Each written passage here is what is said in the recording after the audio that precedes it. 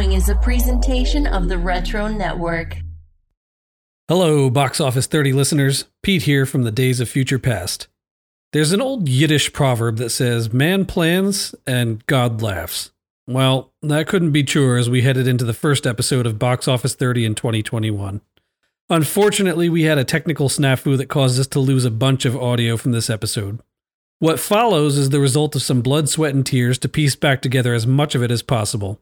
I wanted to give a big thank you to Michael, who helped a great deal in this, as it was largely his audio that was lost. And I wanted to thank and apologize to our guest Tom for his great insights, and that we ended up having to cut a fair amount of content, particularly in our recall section. Hopefully, we'll be back to bringing you our normal, overly long episodes again really soon. Enjoy.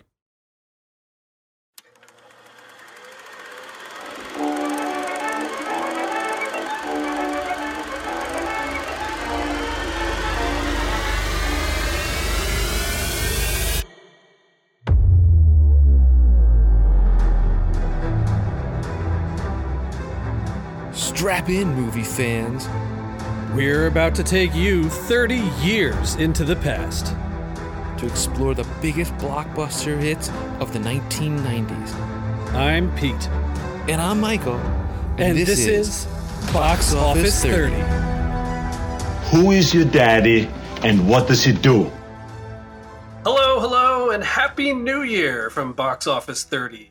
As usual, I am joined by my good friend and buddy, Michael. How are you, sir? I'm good, Pete. How are you? It's good to be in the new year and starting off fresh. Here we go. Nice. And as promised, we have our second ever special guest this month, my very good longtime friend, coming from halfway around the world, Tom. And that's spelled T-Carrot, H-O-M, right? How are you, sir? Yes, I'm good. Happy New Year. Happy New Year to you, too. Thank you. So speaking of, how'd you guys, how'd you over the holidays? What was good and different? Anything new? Anything fun you did? Or just more of the Rona indoors stuff? Well, you know. So right now I'm in Macau, which is a special administrative region of China, and we have no coronavirus, so it was holidays as usual here. Wow, that's cool. Not be too bad. Yeah, I went to a Christmas party where I didn't know half of the people there. That's interesting. that sounds like a time long forgotten here. Yeah, basically, if it's not the children in my house or my wife, I basically know no one either. So it's kind of the same. You know, basically for us, we did Christmas at home, and, we had my in-laws over and my parents over the next day. And, it's kind of funny though when you have little kids, because, Grace is 4, but Charlotte is 1, and she can't really open presents. So Grace had to open up everybody's gifts. And after a while, she kept saying, like, Daddy, I'm tired. I don't want to open any more presents. I'm like, what kid doesn't want to open more presents on Christmas Day? It's so bizarre. But I guess because the baby's little, she can't do it. So Grace was like, I needed a break. And I'm like, okay. It is what it is, I guess, Yeah, it's funny. I was trying to remember back myself about how my brother and I sort of handled Christmas morning, things like that. And I don't know. I can't tell if it was either that we would like open something really cool, then stop and want to play with that for the bit and forget the other stuff. Because that's definitely how mine seemed to function. Like they get into like one like oh wow, I got a Pikachu, and it's like, all right, like another half an hour later, it's like, look at all that other stuff, guys. How about some of that? We're gonna be here all day. Oh yeah, when we got to like the Frozen gifts and those kind of things, Grace would open a box, like, okay, I'm gonna go play with Elsa now, and I'm like, but we got so many more gifts to do. Let's go. It's crazy. Tom is one of my few time traveling friends. A couple people I know that are on like the far side of the planet. So I think I was chatting with you in preparation of figuring out exactly when we would be on here, kind of leading into New Year's. You were already in 2021 when we were still back in 2020, and I was like, oh, time travel. Yeah, the future.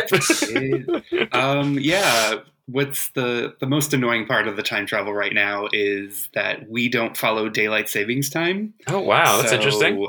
Right now you guys are 13 hours ahead of me, where it's usually a lot easier because during daylight savings time, you're 12 hours. So it's just change the AM and PM and we're set.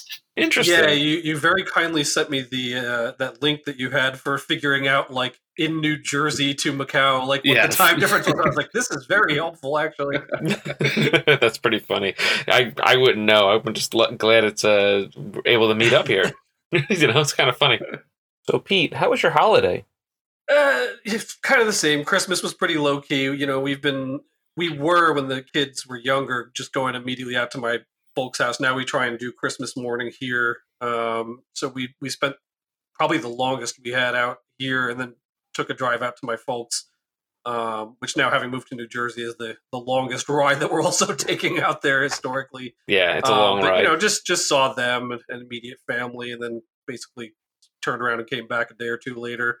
And then New Year's was like a non-thing. Like, we were actually watching Batman Forever. Yes. Yeah, I know. I've been like randomly rewatching those movies lately. So we were watching that, and like midnight rolled around, and I like leaned over, gave Ange like a quick peck, and was like, "Happy New Year's," and she's like, "It's 12 already," and I was like, "Yep." She's like, "I ought to go to bed." So yeah, nothing terribly exciting or fun. Yeah, we didn't even make it to the ball drop. It was like 11:30. We had been, drinking a bottle of wine and kind of would put on Seinfeld and fell asleep on the couch and woke up at like 2 a.m. and we're like, "Oh, I guess it's the new year. Oh, cool. Yeah. Great. Moving on. Let's go back to sleep now." There you go. Didn't even make it, huh? Nope, not even a minute. Not even a chance. Just fell right to sleep. I was tired. Yeah, we cut the cord, so I don't even have a means of watching the ball drop or anything this year. I guess we could have found it on like YouTube or something, maybe. But yeah, it was a real non-New Year's. Yeah. So, Tom, how did you spend last night?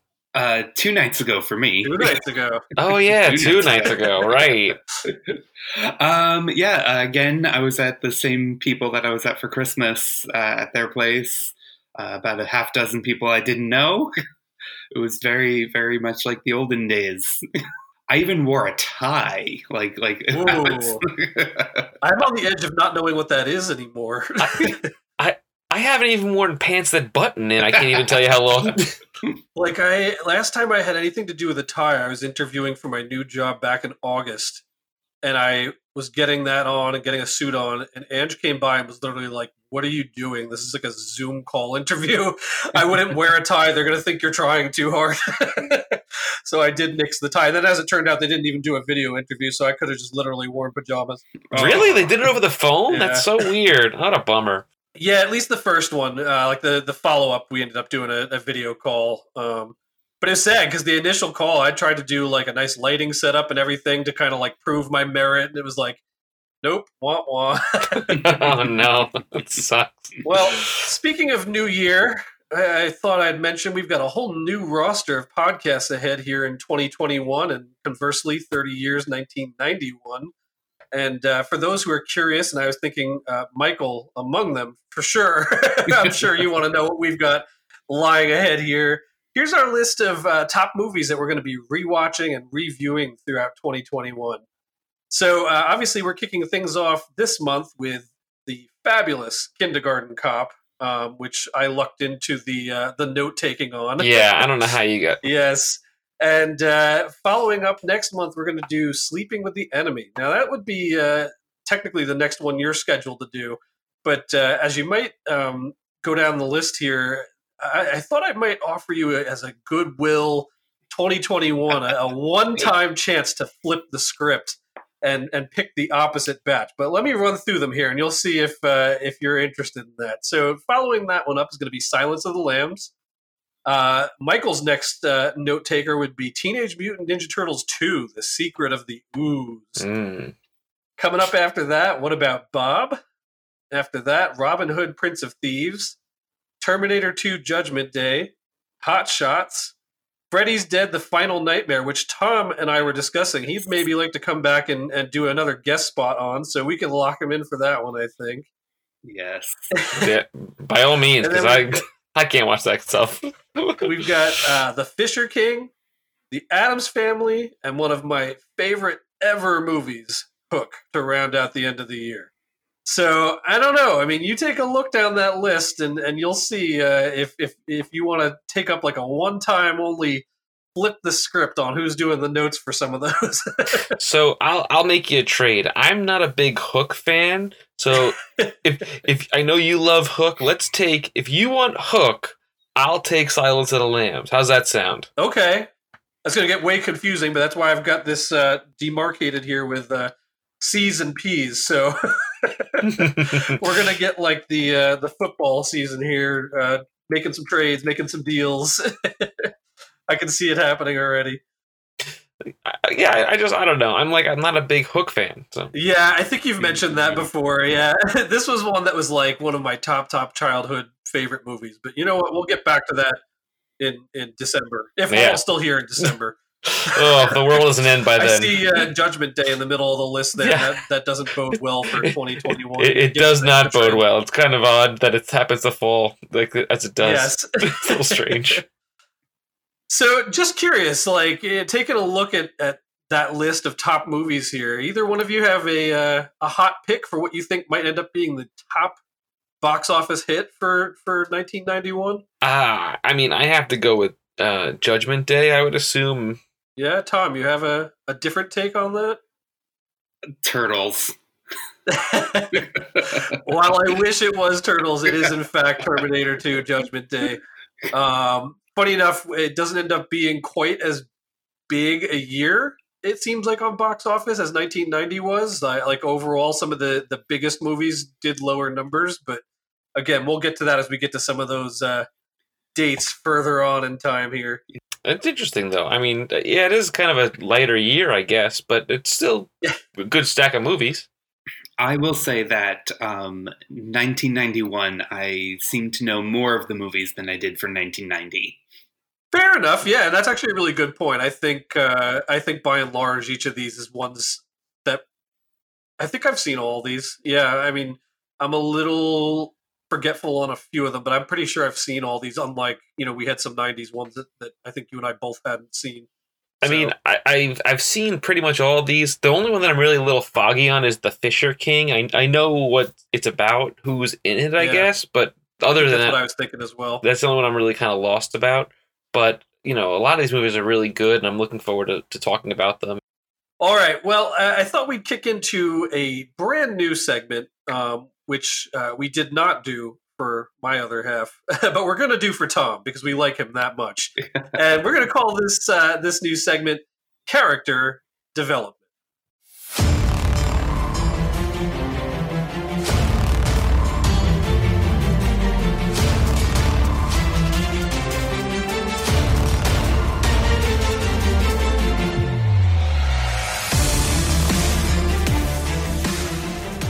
Okay, so Tom, we've got you on the show here.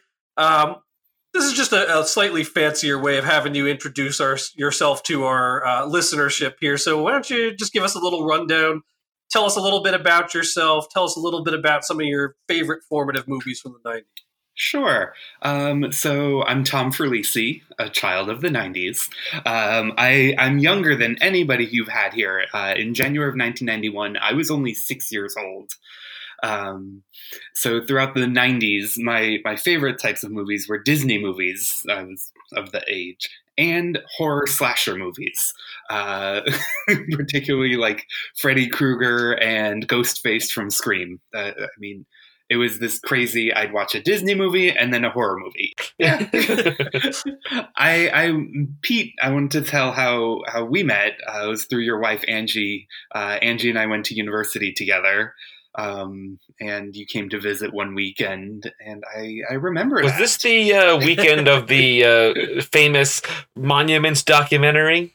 Oh, that's later. No, Tom and I would have known each other by that. But this is at a point in time, and this will mean nothing to anybody except probably Tom, Angie, and maybe a few other select people. But I was already long since having times where Tom was at the Hollywood video with Angie because she was cold, and I'm calling Tom, "Where's Angie?" Right? Where's Angie? Yeah. For about 2.5 years, 3 years, Pete would call me saying, "Where's Angie?" Oh God. Because I think Tom was the responsible one. Like, Yes.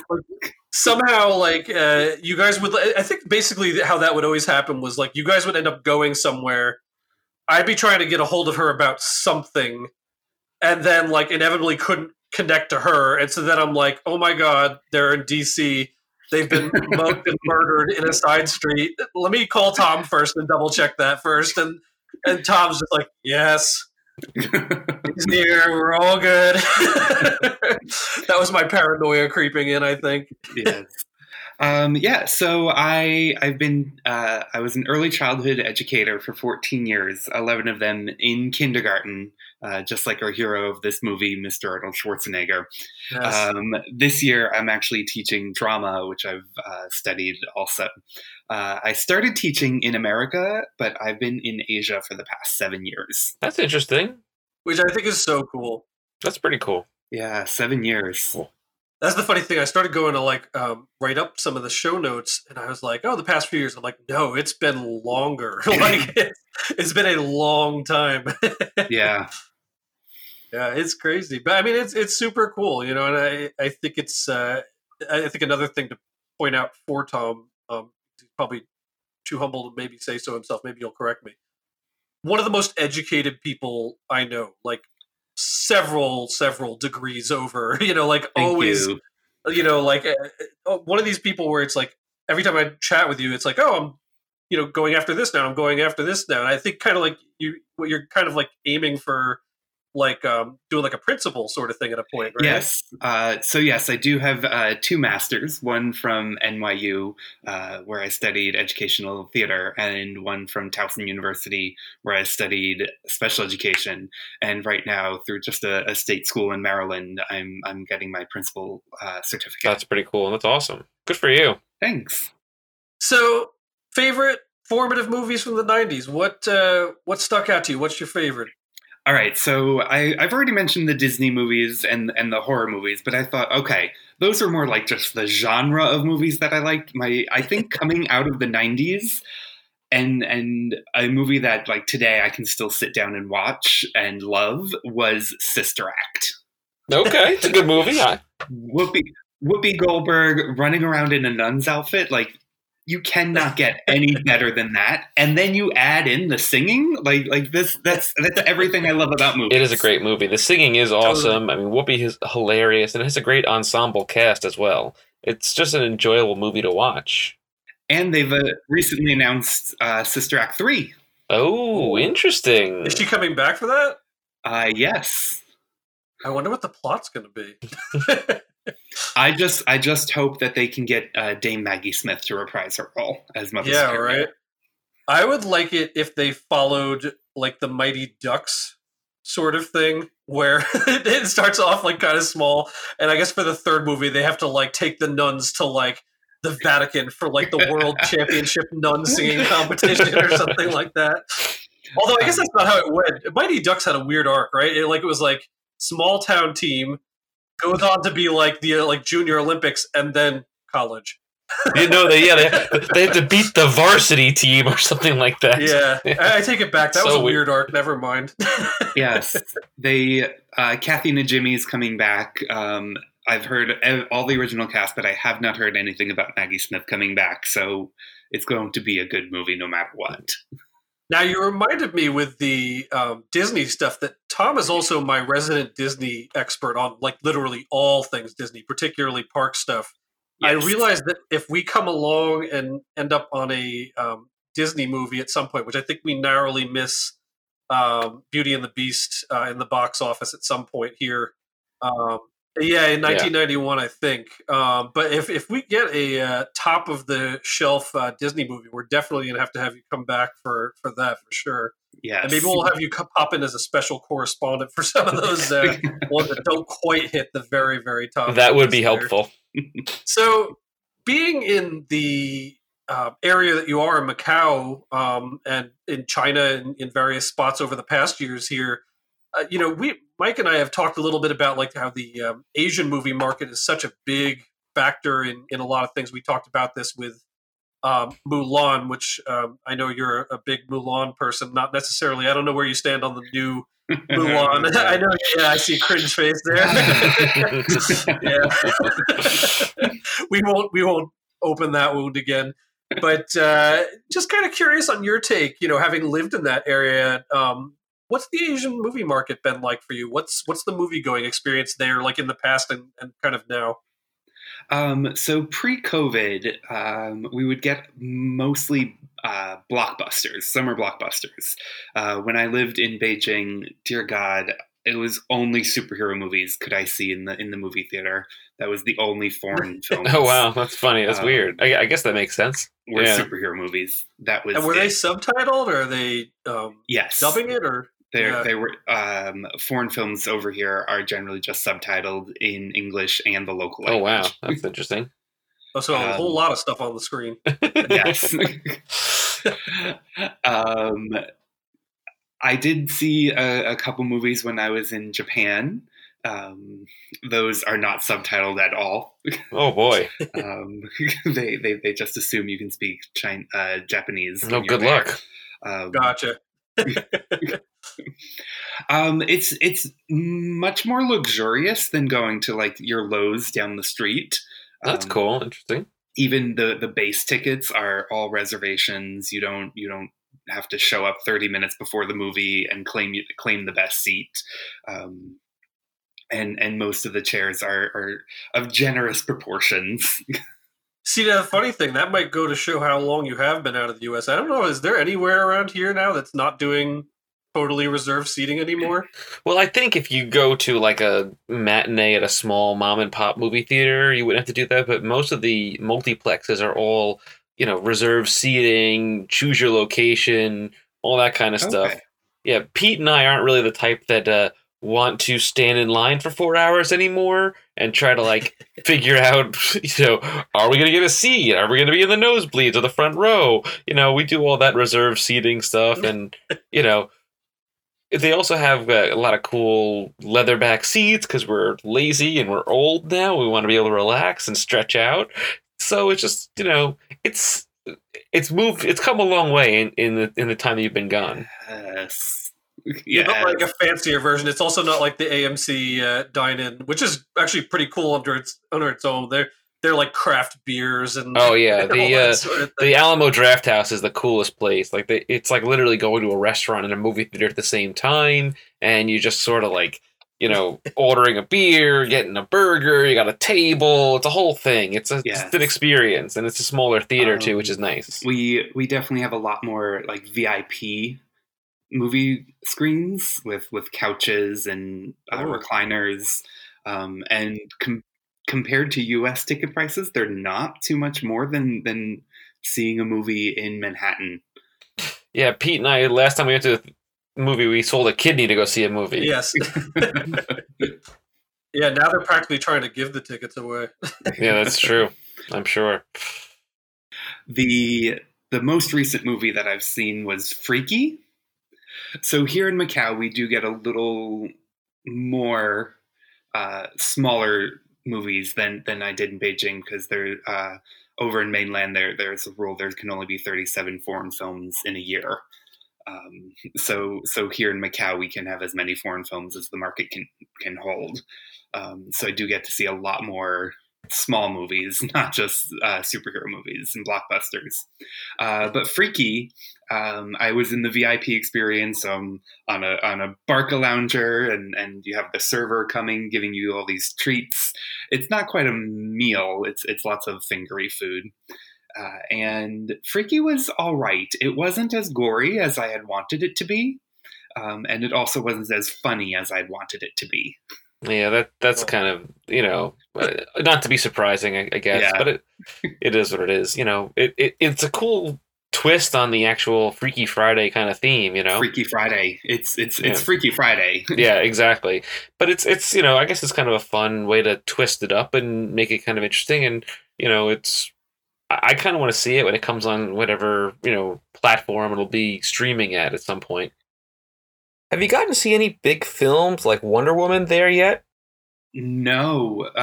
Freaky was the first foreign film that's been released here since the movie theaters opened back up. And we're starting to get some Japanese foreign films also. But a lot of it's just Chinese cinema. I think they're waiting for Hong Kong because our market, Macau doesn't have its own market. We are the Hong Kong market. So the situation is a lot different in Hong Kong than it is in Macau for coronavirus. So Wonder Woman, the new James Bond movie, the ads have been out since before coronavirus, but because it's not safe to open movie theaters in Hong Kong, they haven't sent the movies here to Macau yet. Cool. Well, thank you for the kind of insight into that. So before we wrap up our character development section here, I thought as a fun way to do this for you and for guests going forward here is to pop off a fun secret question relevant to the podcast here. So the question that I have for you for this time around is, if you had to pick one 1990s movie character that you could be, who would it be? Why? Like be for Halloween or just like be that? like if you could like inhabit that character's world. I think I'd want to be Alma May. All right. Whoopi's character from Ghosts. I think like you'd be able to talk to dead people and not in a Sixth Sense kind of way. Although I don't know how much she loved that. I think she liked it when she was like doing so without actually talking to them. Yeah. But I imagine that as the Patrick Swayze character left and moved on, and Demi Moore would vouch for Alma May, that she became better at it and more adept at it, and just would enjoy it. Yeah, we're getting into sequel quest territory here, but it might be that there's like a Ghost 2 that's specific to her, where she's gotten really good at that. She's got like a TV show. She actually connects with people's lost relatives. She's gotten that $4 million through like ad revenue. You know, Yep. She's doing much better off. She's an influencer now. Yes. Yes. I hope she still has that giant hair. That's one of my favorite things about that. She would have to. I mean, that's the default. Yeah, absolutely. Yes. Excellent. All right. Well, you hit on this a little bit already, so I'm gonna dive down this hole a little further. Last gasp of 2020 box office news. We're in the new year, but I can't escape a little last mention of 2020. Over Christmas, Wonder Woman 84 dropped on HBO Max, but also in the box office at the same time. Of note, it had the highest box office opening weekend since the beginning of the pandemic, with 16.7 million domestic and 85 million gross so far worldwide. So, have you both seen it? What's the verdict? Could not see it yet. I've seen it. Well, it's a movie. It's Fair enough. I don't know. It's. I feel like Warner Brothers made a really smart decision in releasing this movie at this time. There's nothing else out. Nothing else is coming to compete with it. If they were trying to put this out during the summer when all the movies may come back, and they're dealing with, trying to battle with that, I think this movie would get crushed. But right now, people are starving for entertainment. It's the week after The Mandalorian finished. It was before Karate Kid or Cobra Kai, whatever it's called.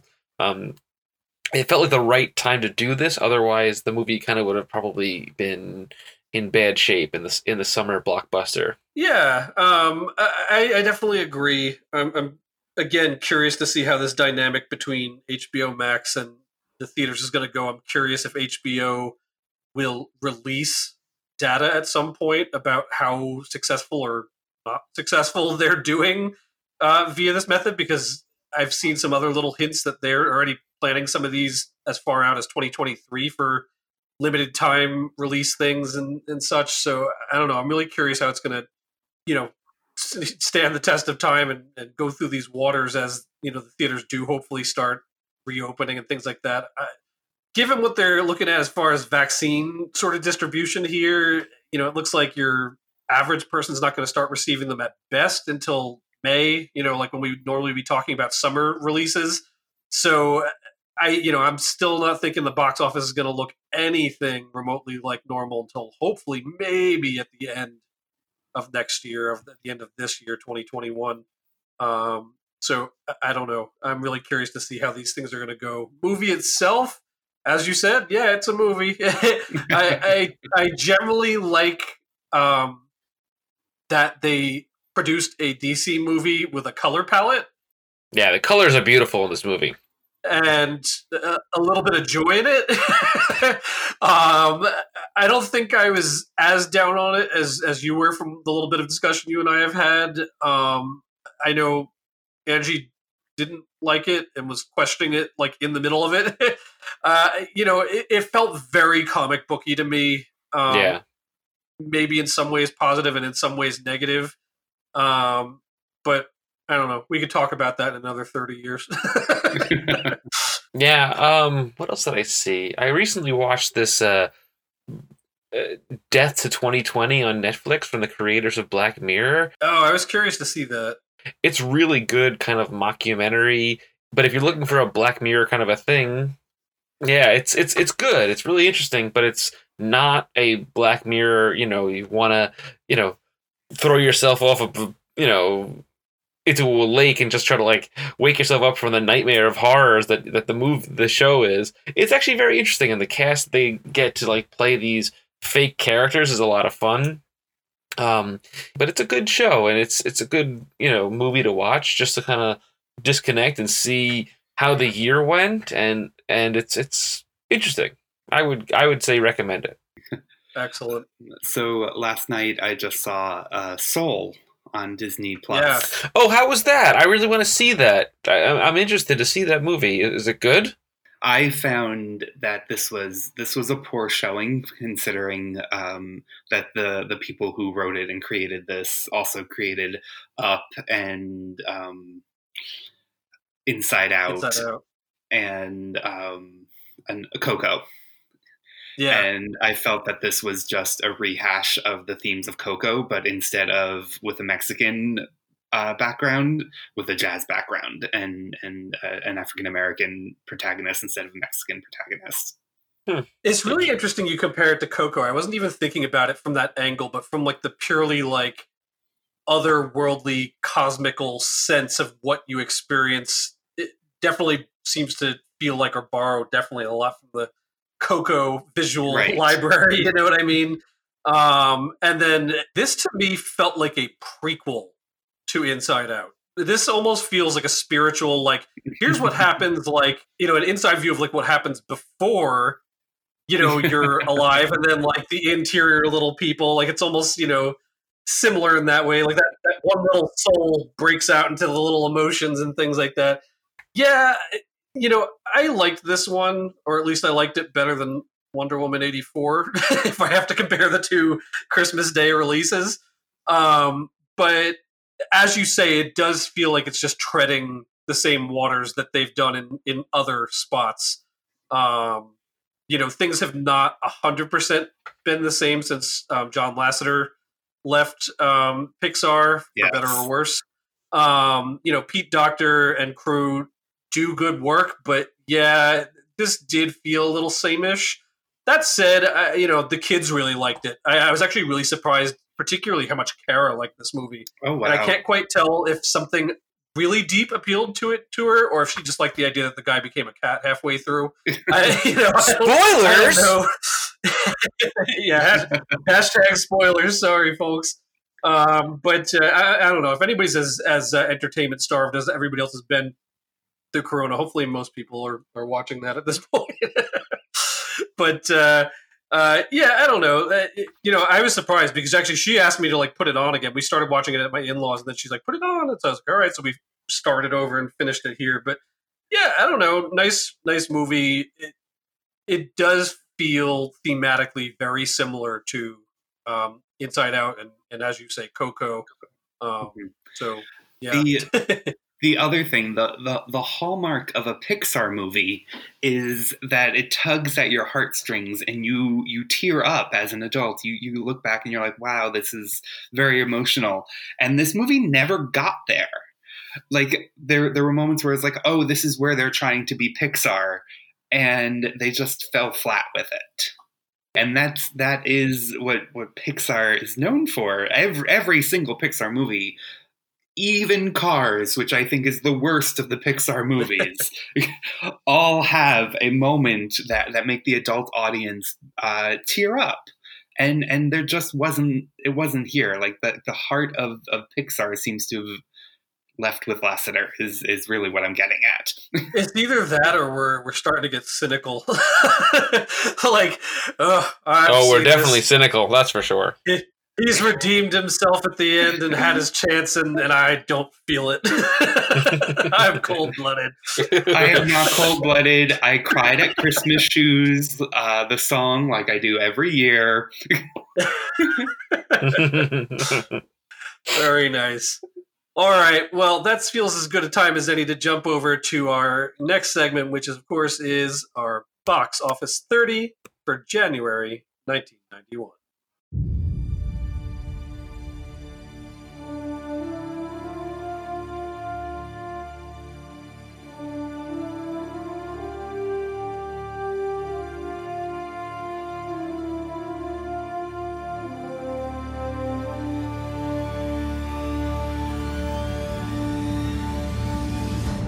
Okay, so we've got the list here. Our probably no surprise, our top film for January again is Home Alone, $62 million this month. So we're obviously moving to our second runner-up this month, which is again great movie, Kindergarten Cop, earning $39 million in the month. It opened on December 22nd, so it just kind of got a little brief start in December before kind of picking up a lot more steam here in January. Obviously, putting it at our number 2 movie. And it goes on to make $91.5 million with a domestic-only release. No international release for Kindergarten Cop. I don't know if it wasn't going to do great in the international markets, or now with the very interesting insight from you, I'm curious if it didn't meet a list even then of how many movies they could import in a year. Because we've seen a couple examples of a few movies that seemed like they should go international that never did. So maybe it was even the case back then. Well, back in the 90s, China was closed to international movies, so that this wouldn't have been anywhere near the Chinese market. You also got to figure the movie had like a budget of $15 million, and Schwarzenegger's got to be at least 5 to 10 of that. So they probably didn't have enough money to pay all the rest of the crew and cast and everything, and then have the marketing and distribution to go international because of Schwarzenegger's costs. Yeah, it's starting to get me itchy. I got to take some time and really try and dig back in some 90s movie history and see what would have pushed movies. I mean, like, I feel like now movies live and die by what their international numbers are, and so many theaters are releasing movies based on that idea and market. We've had some over the course of discussing the podcast that have done big, numbers internationally. So they're got to be going somewhere. I don't know if it's landing more in an Indian market or, Europe? Even certainly that sort of thing. Yeah. I would also think that a movie like Kindergarten Cop, kindergarten, especially in this movie in the 90s, was a very American concept. Yeah, that's true. I feel like Schwarzenegger has international appeal at that point in time, though. So I don't know. I mean, it feels like it could like fish around somewhere else, but I don't know. Interesting to look up. I don't know. It's just kind of a weird movie. Maybe it just didn't jive with the international market. Who knows? I guess hard to say. I guess it's weird to drop this movie on the holidays. It's not really a Christmas movie. Was Godfather 3? That was Christmas Day. I wonder if because of Home Alone, they didn't release it internationally or something because of the fact that like Home Alone was just so massive. Also, I thought it was kind of odd that they released this around the holidays and not like in March or even maybe like September because it's a school thing. Yeah, I mean, either studios realized that Home Alone. I mean, Home Alone took off and like steamrolled everybody. So I don't think it was like a preemptive thought on releasing films. There just wasn't much in the way of like holiday winter movies. I feel like at the end of 1990. So I think a few of these just wayward movies, and I feel like that's the case every December. There's always just some random movies that pop up and become kind of, you know, stuff in that time slot, whether they feel here's where my guess is. It's a family-ish movie, even though it's got the PG-13 rating. I think that they're just fishing around for a little bit of that, like people are off from school, you know, New Year's, like winter market, you know what I mean? As you say, I feel like it could also do well in a summer sort of setting, but if I had to guess, I think that's probably where this one's falling. You know, just kind of one of those like odd one outs at the end of the year there. In movie history right now in 1990, do we have that summer blockbuster yet, or is this still a little too soon? Oh, for sure. Yeah, I mean, we kicked off the podcast with Total Recall, which is like, you know, that's definitely that whole thing. And then we followed it right up after that with Die Hard 2. So there's definitely that sort of summer blockbuster. And again, going back to even the movies we'll be getting into in 1991, you've got things like Terminator 2 and stuff like that popping up. Okay. So it's for sure a thing. So I don't know if it's, again, like if they felt like it wouldn't do well against some of those sort of films. I mean, you have to also think of it in terms of Schwarzenegger's a very busy person at this point. You know, he's doing quite a few different films, and it might just be where it popped up in his filming and release schedule too, frankly. So, taking a look down the list, the top grossing movie that actually came out in January is a movie called Lionheart. Do either of you know of that one? I have a vague recollection of this film. It was a Van Damme movie. I'm not going to be able to tell you much more about it than that. It's just, I guess, essentially worth pointing out that that's number 8 on the list. And then you don't have another January release until Disney's White Fang, which is at number 13. So all of that is to say that the November and the December movies are really holding strong at this point, and that there's just not a lot of big, interesting stuff really coming down the pipe in January. I mean, I felt like we had this back in September or something like that. It's another month where there's just not terribly. Oh yeah. Yeah, I mean, Ghost was a phenom. I mean, you know, we talked about that, but it's still there. I mean, that's all the way down at number 20, breaking in 5.9. All right. I do see number 18 is The Rescuers Down Under, Walt Disney Animation Studios. It's just this Box Office Mojo is very interesting how they list the distributor for this movie as Walt Disney Studios Motion Pictures, even though Walt Disney Animation Studios is its own studio. Yes, one thing I'll say about Box Office Mojo, it's not a perfect solution. We've found a few problems with it, including when we were going to talk about Godfather 3, and they had renamed Godfather 3 Godfather Coda, which is this kind of new re-release. So there's definitely funny hiccup things that we find in there. They just sort of like change the metadata here and there. So it's a guideline, but not a true set of law for some of these things. Where do you stand on The Rescuers versus The Rescuers Down Under? Yeah, Mike and I were chatting about this one of the previous podcasts. I think that they aren't sequels to each other. They're not. They're two completely different things. Other than having the two mice characters, and they just could have done any other two mice characters. Like, it could have been an anthology of the Rescuers. It didn't have to be those same two characters. I think that the aesthetics of the Rescuers Down Under was so much better than the Rescuers, but we're talking about many years of animation in between, and Little Mermaid in between also, which is the crowning glory of the Disney animation.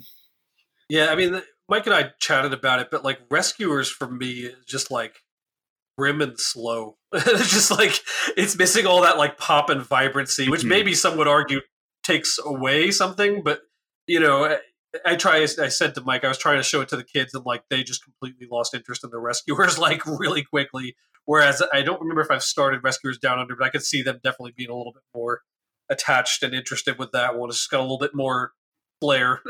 It's got that 90s hip hop punk going on. Yeah, it's got the Australian kick to it. Well, again, there's not terribly much of interest to really point out. I mean, again, out of other new movies that popped up in January are Not Without My Daughter, Light of the Intruder, Eve of Destruction. I mean, at least one good one here. I don't know if either of you have seen this. Either of you see the movie Cadence with Charlie Sheen back in the day? No, never. This one came to me, I think, via my cousins. And there's a few movies, like I've mentioned in the podcast before, that kind of came to me via that route. If I recall it correctly, he's somebody who's in like an army prison and like befriends several other people that are in there. And specifically, I think there's like a group of guys that are, I don't know, I'm probably going to screw this up, but they're almost like a drum corps sort of thing. And he gets in with them. I just remember really loving this movie at the time. I have no idea if this movie is a quality movie or not if I rewatched it now, but it just rung a bell as I was going through the list, and I was like, oh, I remember that very, very vaguely. I also want to kind of dive down all the way to the bottom here. There's a movie at number 34, Men of Respect. It grossed $139,000 all over. And let me read you the description of this movie. It's something to be indulged.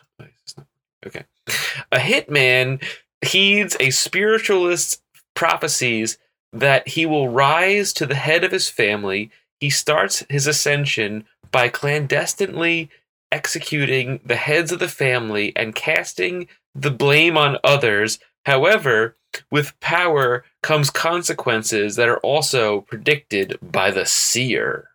Truth be told, I'm glad you pointed this one out, because like this is really truly the bottom of the bucket, despite having two other movies below it technically on the list. This one's 139,000 ever. So this one is definitely not going anywhere. I don't know. Yeah, that one's a really weird one. Like I said, there are two that don't quite do a lot of money after this, which is starting at the very bottom of the list, The Long Walk Home. But this is at least a Whoopi Goldberg, Sissy Spacek movie that I've heard of. You know what I mean? Like yes. Even though I've actually seen it. Yeah. I clearly love Whoopi. I mean, I want to be Alma May and love Sister Yes. Act. I don't remember it. I had to click on it. I was like, that sounds familiar, but I don't remember any of it. But I did see it at one point in my life. Yeah, I mean, I've at least definitely heard of it. It's floated out of my head if I ever would have watched it or not. The other one, which kind of lands between those two and feels like a good transitional one, is The Field, which I gotta do the movie voice for. When a field, which has been farmed by the McCabe family for generations, goes up for auction, the patriarch of the McCabe family will stop at nothing to prevent a rich American from buying it. Yes. I don't know. This one at least seems to have like a funny sort of plot, but this one, unlike the other one, goes on to at least do like just under 1.5 in gross, and it has a fairly decent group of people in it. It's got Richard Harris, Sean Bean, and John Hurt, among others. So, I mean, it seems like it could be watchable. I don't know. I mean, I'll watch anything with Sean Bean in it, so maybe I need to look this one up. Add that to the list of terrible movies we need to watch now. Yeah, we've got quite a backlog going for that. What was it? Red Surf with George Clooney. We all got to go back to. Oh God, that movie! I forgot all about that. There's a part of me that thinks if you asked George Clooney about that one, he'd go, "What movie?" He's long since forgotten that, or tried to forget it anyway. Well, speaking of forgetting, let's head into this month's Total Recall.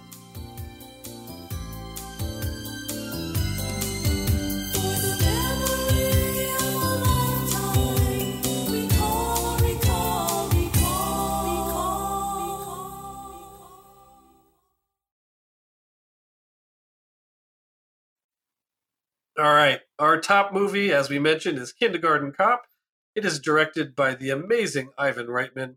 Has a fabulous DP for this movie. Do you know Michael Chapman, Michael? Yeah, I've heard of him. Yeah, this is a guy who, if you're unfamiliar, has a laundry list of amazing work. Just tons and tons of great flicks under his belt. Interestingly, when I was researching this, I discovered that this was written by a man named Maury Salem. On first inspection, he has a fairly limited IMDb page. He mostly acted in a small number of films, TV shows, made-for-TV movies. But of note with him is that he wrote 9 scripts, 8 of which were bought, which is pretty good. And there's definitely a track record of studios buying scripts from folks and then kind of doing nothing with them. And this is sadly the case with a lot of his films. 8 of the 9 were bought, and then most of them were mothballed. The one that didn't get mothballed turned out to be Kindergarten Cop. So fairly successful movie for kind of an otherwise unknown writer and actor. It also appears that the little-known 2016 sequel, Kindergarten Cop 2, might have also featured one of his stories. It's a little hard to tell. There's a sequel? He's credited with that. This is that one I think it's Dolph Lundgren is in the role. And I wanted to see it when I heard about it. I never saw it. Did either of you ever see it? No, definitely not. I didn't even know it existed. Absolutely. Yeah, no. Yeah, I mean, it's obviously like, one of those like, take the B version of Schwarzenegger, which is Lundgren, and do the B version of the script, which is apparently whatever the second one is. I have no idea what the story is. Sadly, Murray passed away in 1998 due to AIDS complications, just short of his 48th birthday.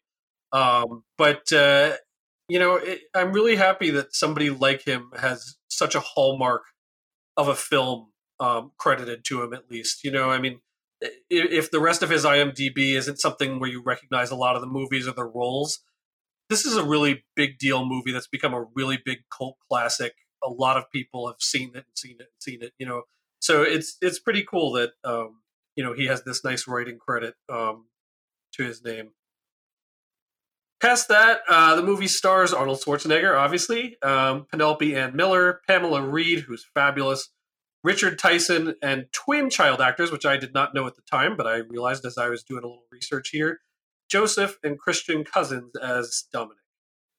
It's also worth pointing out the music is composed with frequent Reitman collaborator Randy Edelman, whose music you've heard elsewhere in Ghostbusters 2, Twins, Beethoven, The Mask, My Cousin Vinny, Billy Madison, many episodes of MacGyver, and one of my all-time Sean Connery favorites, Dragonheart. Are you guys Dragonheart people? I see Mike like rolling his head rather than his eyes. No, not at all. Definitely not. No. Boo. I'm just excited to remember the movie Beethoven. Like, I'd forgotten that existed. Yes. That's another one I've been kind of like waiting to show the kids, only just because I think they'd be like a little bit scared by... I feel like I remember being scared by like the fact they were going to kill him and like burn him and all this sort of thing. I was like, that freaked me out as a kid. Yeah. No, it's a good movie, though. Yeah, we'll get back to Beethoven, but yes. So, Tom, special guest honors. We like to have the guest take first crack at recalling the film of choice here. So, I know you mentioned to me you didn't cheat, you didn't rewatch it. So what do you think? What pops into your head when you go back and think about Kindergarten Cop? Boys have penises, girls have vaginas. Oh. Fair enough. and who is your father and what does he do? Oh, God. Yes. Yeah, we were saying this about Total Recall, but like probably this movie is maybe even more quotable than some of the other Schwarzenegger's movies. Oh, this is probably his most quotable movie. Yeah. Yeah. Yeah, for sure. Definitely the most quotable. So until you guys had just mentioned Dominic, I had completely forgotten that there was like an actual plot to this movie. I remember that there's the female cop and she gets the flu or something, and she was supposed to go undercover as a kindergarten teacher. And of course, there's nobody else in the department who could do this except for Arnold Schwarzenegger. And he's just a horrible kindergarten teacher. And so there's a good chunk of the movie where it's just him being a horrible kindergarten teacher, which is very reminiscent of a lot of movies or movies and TV shows that have teachers. Teachers are generally portrayed as the villains of movies or the bumbling idiots, such as in Kindergarten Cop.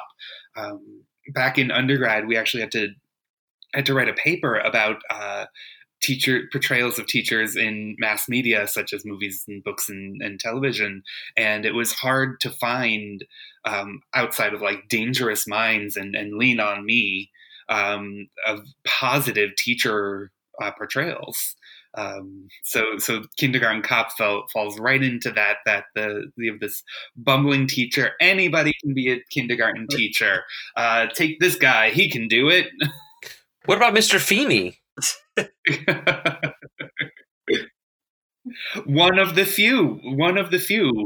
That is really the extent of it. Until you guys mentioned Dominic, like I said, I completely forgot that there's an A plot. I just remembered the B plot of this, of the kindergartenness of it all. Like I said before, I taught kindergarten for 11 years, 14 years in early childhood, and the last time I watched Kindergarten Cop was 5 or 6 years ago, and it was just so cringeworthy. The things that like he left the room. You don't leave a room of 5-year-olds. Like even in the 90s, you didn't.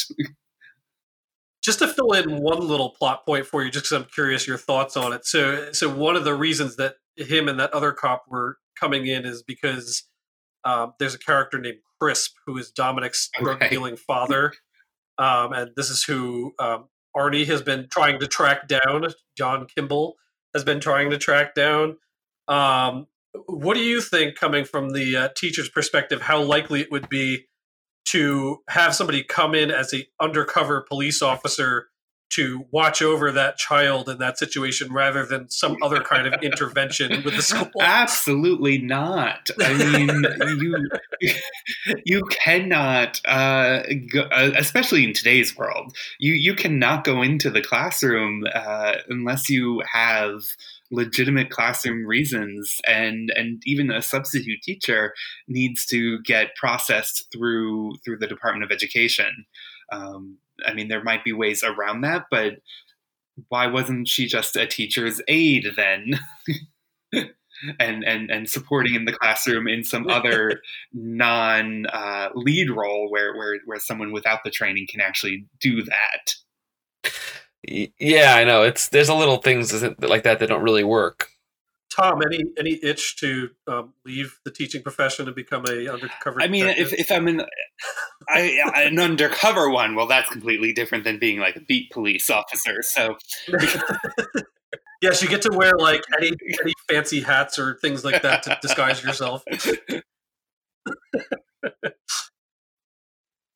I'm ready to watch it again. I've got nothing else. But what I thought we would maybe do is our preview review, because I've been really enjoying all these 90s trailers and the 90s trailer movie voice, and I don't think this one's going to disappoint either. So the other funny thing, Tom, that we've been really running into with these is that some of these trailers don't hold much back. They've been really giving the whole plot away. So it's a good way to get the mini recall going.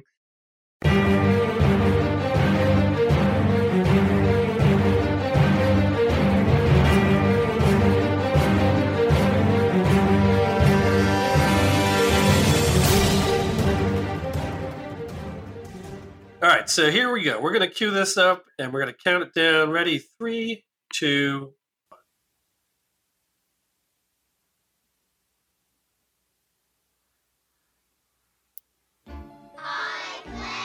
71st anniversary. Now, more than ever, yes. to be a teacher requires patience, kindness, and understanding.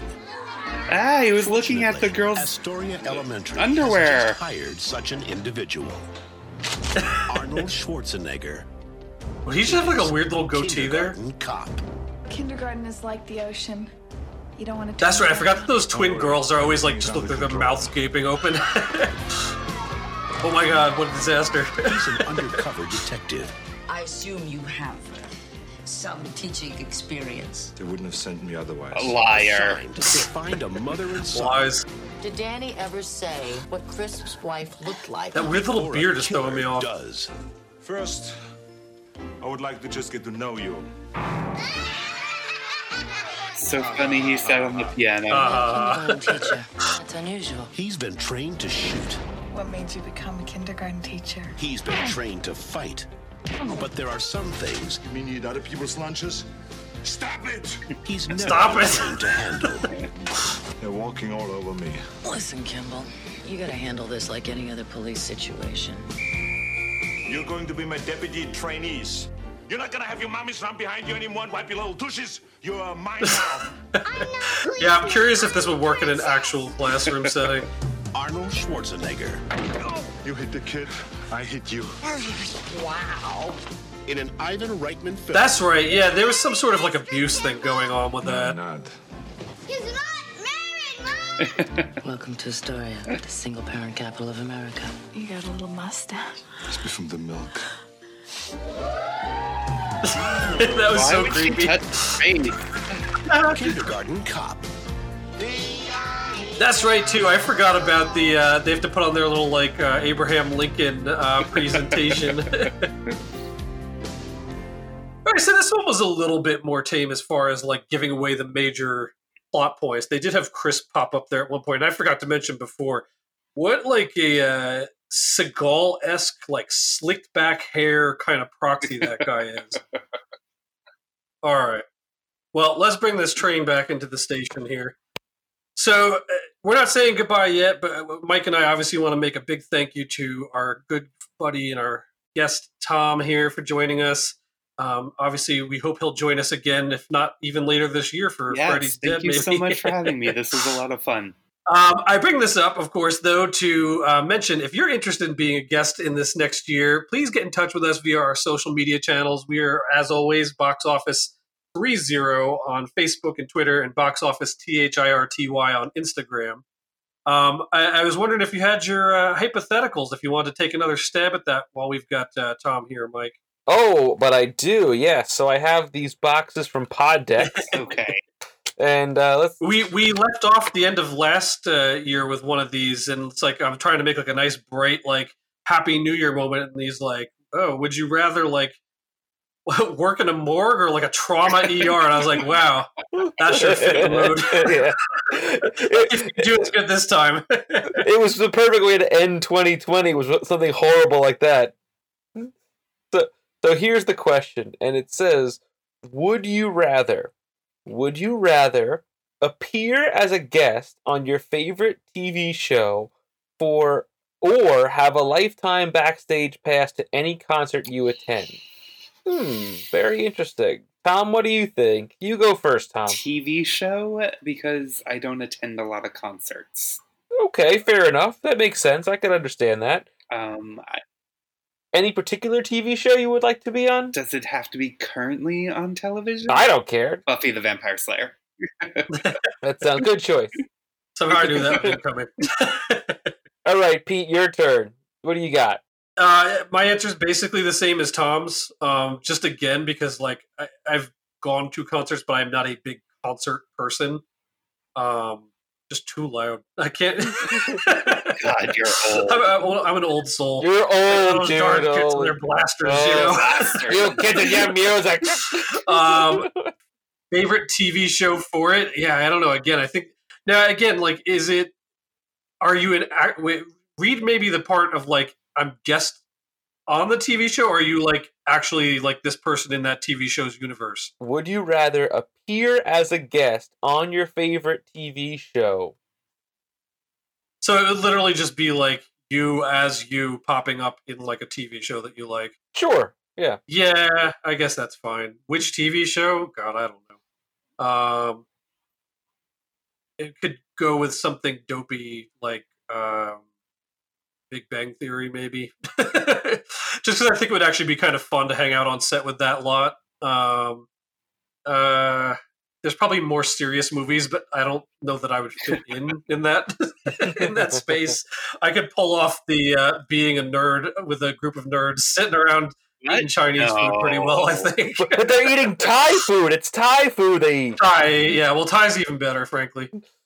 So I guess if, I'm going to be a little bit different, and I will go with the concert. And I'll tell you why. Like, just think of it this way. Like, could you imagine having a lifetime ability to go backstage to see the Rolling Stones or Paul McCartney or Bruce Springsteen or Billy Joel, or for me, like Mumford and Son, like go backstage and like hang out with these people? How cool would that be? Like, that would be amazing. I don't know. Fair enough. Yeah, it definitely presents more opportunities, it seems like. Yeah, well, again, in addition, I want to thank the guys over at the Retro Network. They sent along this great gift this year, which is the Big Movie Quiz. So I'm hoping that we can actually incorporate that into the show in a fun, ongoing way. I'm thinking of actually incorporating that in a way that our fans can interact with us on social media. So we'll see if we've got something fun for that coming up. We'll have our review of Kindergarten Cop in 2 weeks on Friday. And then finally, bit of exciting news. We'd like to invite you to check out our brand spanking new TeePublic store. Ooh, we have a which I didn't even tell you that we You made. did not. That's exciting. You can buy merchandise there now with the Box Office 30 logo on it. Hopefully, we'll be adding some other fun designs there over time as well. Some more things for me to buy, like that's a movie. Exactly. You can find the link in the show notes on our socials and at boxoffice30.com. I will be posting all those things probably before this episode drops, so we can get some folks checking those out. That's exciting. That's pretty cool. Look at that. You got more shirts. Yeah. Especially if we do this video thing. Yes. I have so many shirts. I'm going to be funding our podcast with all my shirts and hoodies and this and that. Oh, boy. Yeah, no, this is a way more costly venture for us than it is for anything else. Yeah. No one wants the shirt that I'm going to buy for them. I put the hoodie option in there. Good. I'm glad. Even got a pretty close blue, so it's pretty good. Nice. That's cool. I like a blue hoodie. All right. Well, again, another huge thank you to Tom for joining us. Thank you so much, sir. You shed a lot of really great perspective, unique perspective. Thanks for having me. For us for our episode here. Yeah, and definitely come back for Freddy's Dead: A New Nightmare, Freddy's Dead, The Final Nightmare, whatever. Not it's New Nightmare. called. That's later. Yeah. Yes. Oh, okay. It's the I don't remember. Nightmare. Whatever. New Nightmare. Hopefully, we can dodge New Nightmare. To be honest. Yes, one is good, and the other one is Freddy's Dead. Oh! I didn't know that. Oh boy! But again, thank you, Tom, for joining us. Thanks, guys. It was so fun to have you and catch up. So long. Bye. Bye. Thanks, friends.